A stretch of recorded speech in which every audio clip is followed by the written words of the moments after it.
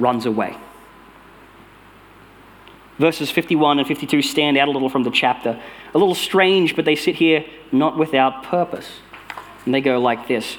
A young man, wearing nothing but a linen garment, was following Jesus. When they seized him, he fled naked, leaving his garment behind. That's all we ever hear of this young man. Now, this is one of two things, or possibly both. I think it's both. The first is there's some speculation this young man might be Mark, the guy who ends up writing this gospel.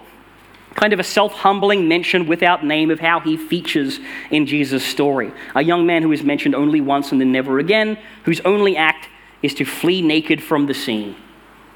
Maybe? I like to think so. But what it certainly shows us is how shallow and pitiful the human ambitions of the disciples and those gathered around Jesus who don't know him that well tended to be. Jesus' inner circle of followers had steadfastly clung to this idea that the kingdom was coming in glory and power right now, and they wanted to be worthy of it and to be blessed and honored because of it, and the time comes to be tested of who will stand with Jesus, who will dare to be arrested with him and share his fate. And when a soldier lays hands on this young man and grabs his robe to haul him off to whatever fate God may dictate for him, he wriggles out of his robe, leaves it dangling in the soldier's fist, and runs off into the night, naked and panicked and exposed for the scared child he is. Next, Jesus is taken to the council of priests and elders and teachers of the law, but Peter's humiliation is not complete, and he remains in this scene from verse 53. They took Jesus to the high priest, and all the chief priests and the elders and the teachers of the law came together. Peter followed him at a distance, right into the courtyard of the high priest. There he sat with the guards and warmed himself at the fire. The chief priests and the whole Sanhedrin were looking for evidence against Jesus so that they could put him to death, but they did not find any. Many testified falsely against him, but their statements did not agree. Then some stood up and gave false testimony against him. We heard him say, "I will destroy this temple made with human hands, and in 3 days will build another not made with hands." Yet even their testimony did not agree. Then the high priest stood up before them and asked Jesus, "Are you not going to answer?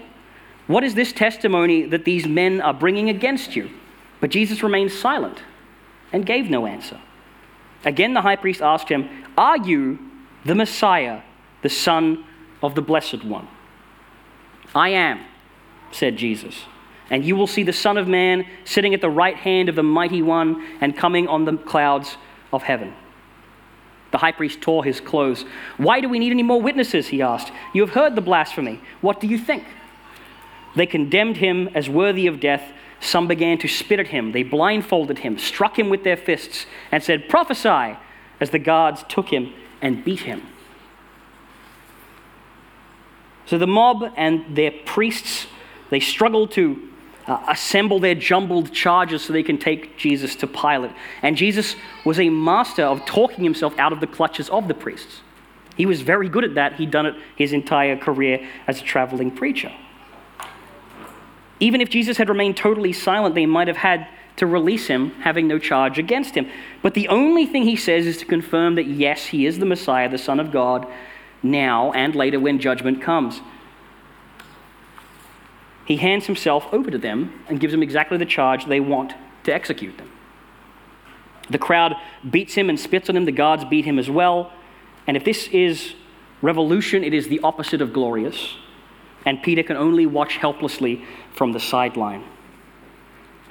Then comes Peter's chance to prove his earlier words, his vows that he was willing to suffer alongside Jesus, die with him if he had to. Starting verse 66. While Peter was below in the courtyard, one of the servant girls of the high priest came by. When she saw Peter warming himself, she looked closely at him. "You also were with that Nazarene Jesus," she said. But he denied it. "I don't know or understand what you are talking about," he said, and went out into the entryway. When the servant girl saw him there, she said again to those standing around, "This fellow is one of them." And again he denied it. After a little while, those standing near to Peter said, "Surely you are one of them, for you're a Galilean." He began to call down curses, and he swore to them, "I don't know the man you are talking about." Immediately the rooster crowed the second time. Then Peter remembered the word Jesus had spoken to him: before the rooster crows twice, you will disown me 3 times. And he broke down and wept. He's a Galilean. He's in distress. Some people think they've seen him with Jesus. Jesus has been silent through this whole period, except for when he's asked if he is really the Messiah. And Jesus says yes, knowing the shame and the agony that will follow. And when people ask Peter, hey, are you with him? They are functionally asking him the same question. Is this man the Son of God, in your opinion? He could have answered yes and fulfilled his own promise even after his earlier failure, but not only does he deny knowing that Jesus is the Christ, but he debases himself by howling curses and stridently denying knowing Jesus to distance himself from the doomed teacher from Nazareth. Do you suppose, as Jesus was being surrounded and kicked and spat upon by the people he came to save, that he could hear just outside this argument going on? Peter was close enough to hear the trial. Someone saying, you're a Galilean, you're one of them. And then maybe the voice of perhaps Jesus' closest friend in the world ranting, no, I swear to God, I do not know this man. And then the rooster crows. Peter realizes what he has done. And like the young man who fled before, he has been stripped bare of his pretensions of honor and bravery, and he is a frightened child. And he'd built a world of a fantasy of what it meant to be a good and righteous man and the honor that would come with that. And now the most good and righteous man he's ever known is being shamed and destroyed in front of him. Can we really blame him for weeping? He's being humbled. He's being humiliated. And that is the last we see of Peter in Mark's gospel. That's the end of the story for the chief apostle, other than later on the women are told to tell him that Jesus has risen. The rest of the story in today's passage proceeds with Christ alone up to just before the crucifixion, and we know how it goes. The priests hand Jesus over to Pilate for judgment. Pilate isn't convinced, but eventually the pressure from the crowd is sufficient, and he authorizes Jesus' execution. Now the Roman soldiers, like the Jewish guards, have their chance to mock and beat him. They dress him like a parody of a king. They force him to wear a crown of thorns on his head. They beat him with a stick, and they lead him off to be crucified. And next week we'll be talking more about the crucifixion itself and visiting those details. This week, the heart of our passage is about Peter. Or at least that's a perspective to take on it. Because the gospel is informed by Peter's direct experience, by his witness. He often stands in for the followers of Jesus. People talk about Peter and the disciples all through this gospel. Jesus goes and Peter goes with him. And Peter announces that he will never stray away from Jesus, will never deny him. And everyone else puts up a hand and says, yes, what he said.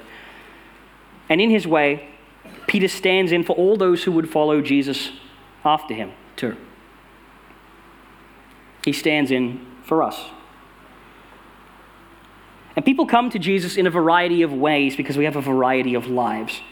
Many Christians are raised in Christian families. They hear the stories. They learn about Jesus as a childhood companion in their life, a character they know from as early as they were able to hear a story at all. And others are raised in nominally Christian families, and they end up seeking him out after half a lifetime, looking for answers for questions they only eventually come to consider worth asking.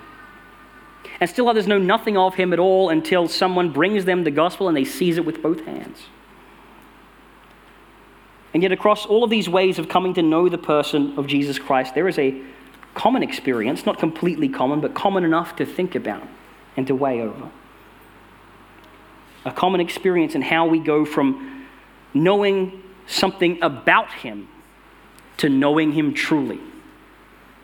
To thinking we know who Jesus is and then having that torn down and having the truth revealed to us.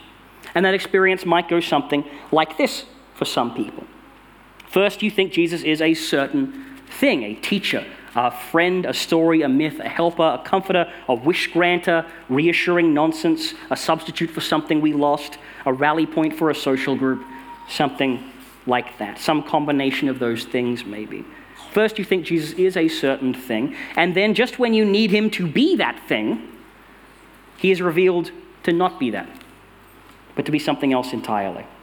And that experience leaves us humbled and maybe even humiliated. And this can be very upsetting to discover because people can build their whole lives, their whole identities around their idea of who Jesus is. And if that idea isn't accurate, the whole thing can come crashing down extraordinarily painfully. I'm talking about the idea that Jesus is a kind of spiritual credit card. When life throws something at you that you can't handle on your own, you pray, you give it to Jesus, you put it on the card, and then you can carry on your life living out generally in a good way. You sort of pay off that debt. He's good to you, you're good to him. You call on him when you need him.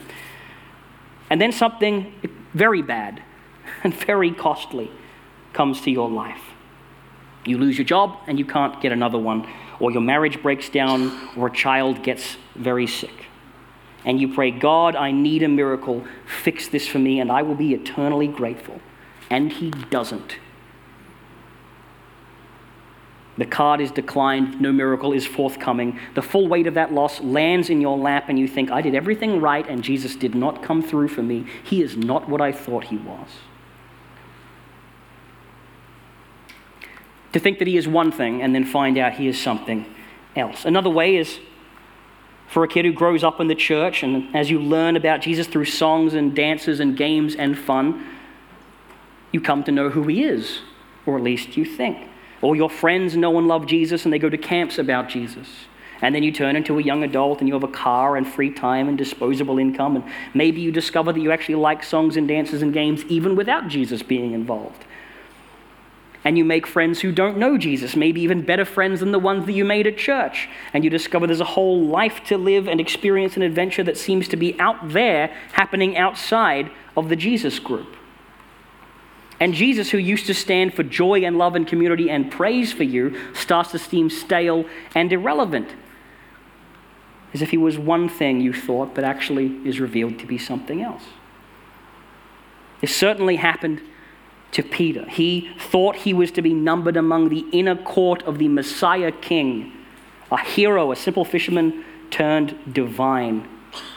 Like Gideon was called out of his winepress into a grand victory in Israel's history. From that simple background to something glorious and godly. And this made sense to Peter, not just on a selfish level, but on a societal level, because his society was bent on honor and shame. They were the pillars upon which his world was built. And it was a horrible shame for the promised land to be occupied by Gentiles. It was a horrible shame that people had turned away from God, and what honor it would bring to God and God's righteous servants to drive the wicked out by fire and sword and to establish again the kingdom on earth. But Jesus did not bring honor to God, at least not like how Peter wanted it to happen. He said, yes, I am the Messiah, the chosen one of Israel. And then he let them, the Jews and the Gentiles alike, spit on him and torment him and mock him and eventually kill him. The idea that it's somehow honorable or worthy to suffer terrible indignities and shames for the glory of God was something that was invented by Jesus in this act. Peter could not call upon this idea that one suffers nobly for the glory of God in this way until Jesus had demonstrated it for him. It didn't exist in Peter's mind. Being captured and tortured was what happened to Samson when he failed as a judge and disappointed God.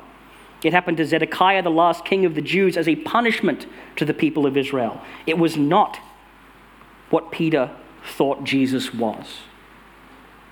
And the irony is when he shouts out, I do not know the man, he is half right. Peter's fault was that he had the wrong idea about Jesus and the wrong idea about the world that he thought Jesus was stepping into, about the importance of shame and honor and when and how God is obliged to right the wrongs of the world. And a young person who leaves church behind is wrong about what fun is for and the kind of friends that are the most valuable, and about the bigger implied idea that the most important questions of life who we are and why we're here and where we're going, that if you ignore them, they don't end up mattering. And we are wrong if we have built in our heads a picture of Jesus who answers prayers, helps us feel part of a community, and is otherwise happy to ride around silently in our back pocket for use in emergencies. Jesus did not come to earth to die to be someone's backup plan. For if life is too stressful or too dull or for anything else, he came to pay a bloody price to show us the way to know God. And that begins with digging up our preconceptions about life, about purpose in life, about our families and our careers and our money and our dreams. And all of these things need to be dug up from the roots and re-examined in the light of the fact that you are forgiven of your sins by Jesus and can be restored to relationship and purpose with the God who made you. And God will help you dig, and he is good at digging. And sometimes it's freeing when you learn that Jesus isn't the thing that you thought he was. A little bit. He's not a no-fun policeman who hates rock music and games that don't have the word Bible in the title. And sometimes it's incredibly painful to learn how badly we've missed the mark. He does not promise to save you or those you love from death in this world. Not from old age, not from a dragon like cancer, or from painful, random feeling accidents that sometimes rob us even of the young and the good. Jesus does not promise to save you from death in this world, but to deliver you through it to eternal life on the other side of death. And if you don't know this promise and know the assurance that it means, then you may not know him at all. Peter was half right when he said he doesn't know the man Jesus, who had told him that all of these things were going to happen. He couldn't understand what God wanted for him and what he was doing with Jesus. Peter's world was too small, and Jesus was willing to break that world apart so that he could come to understand later. And when Jesus returns to life, we know he's reunited with Peter and the other disciples. He gives Peter this three-chance affirmation that he loves him. An opportunity to redeem himself, at least in that statement, to begin a life of service that follows. He goes on to become a church leader who makes mistakes but promotes the gospel and is one of the foundational members of the church that endures today. Because he thought that Jesus was one thing, and God taught him that he was wrong, and then he spent his life in submission to God in a world redefined by his relationship to his God, and not his perception of shame or honor from one group or another. And that's a life that matters, and the kind of life that we should all hope to live. This is a picture of the Pope. Not exactly a friend of ours, but part of our greater kingdom, let's say.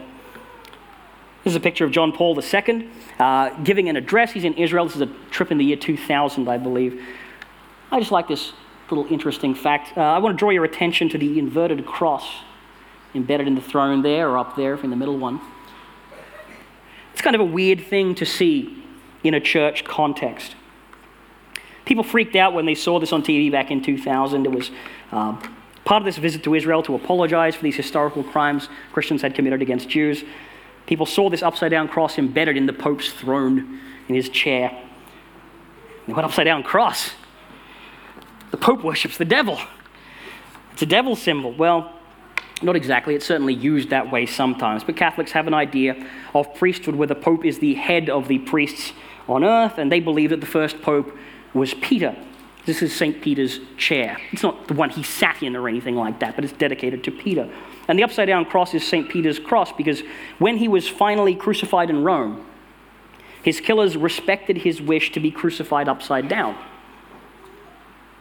Proud, stumbling, wrong-headed, desperate to prove himself for glory, Peter ends up humbled so much that he feels he doesn't deserve to meet death the same way that Jesus did. And so the Catholic Church uses this cross to remind its priests and its popes of their need to be humble. We're Baptists here. We believe in the priesthood of all believers. Everyone who knows Jesus has the Holy Spirit in them and becomes a representative of God on earth. And all of us carry with us a priestly mission and a witness, for good or for ill, depending on how well we carry it, how devoted we are and how we carry ourselves and draw ourselves close to God each day. And all of us, each of us, could stand to show a little humility as we seek to make our Savior, and not anything else, not our dreams, not our ambitions, not the things we expect of the world, but Jesus, our Savior, the center of our lives each day. So let's pray.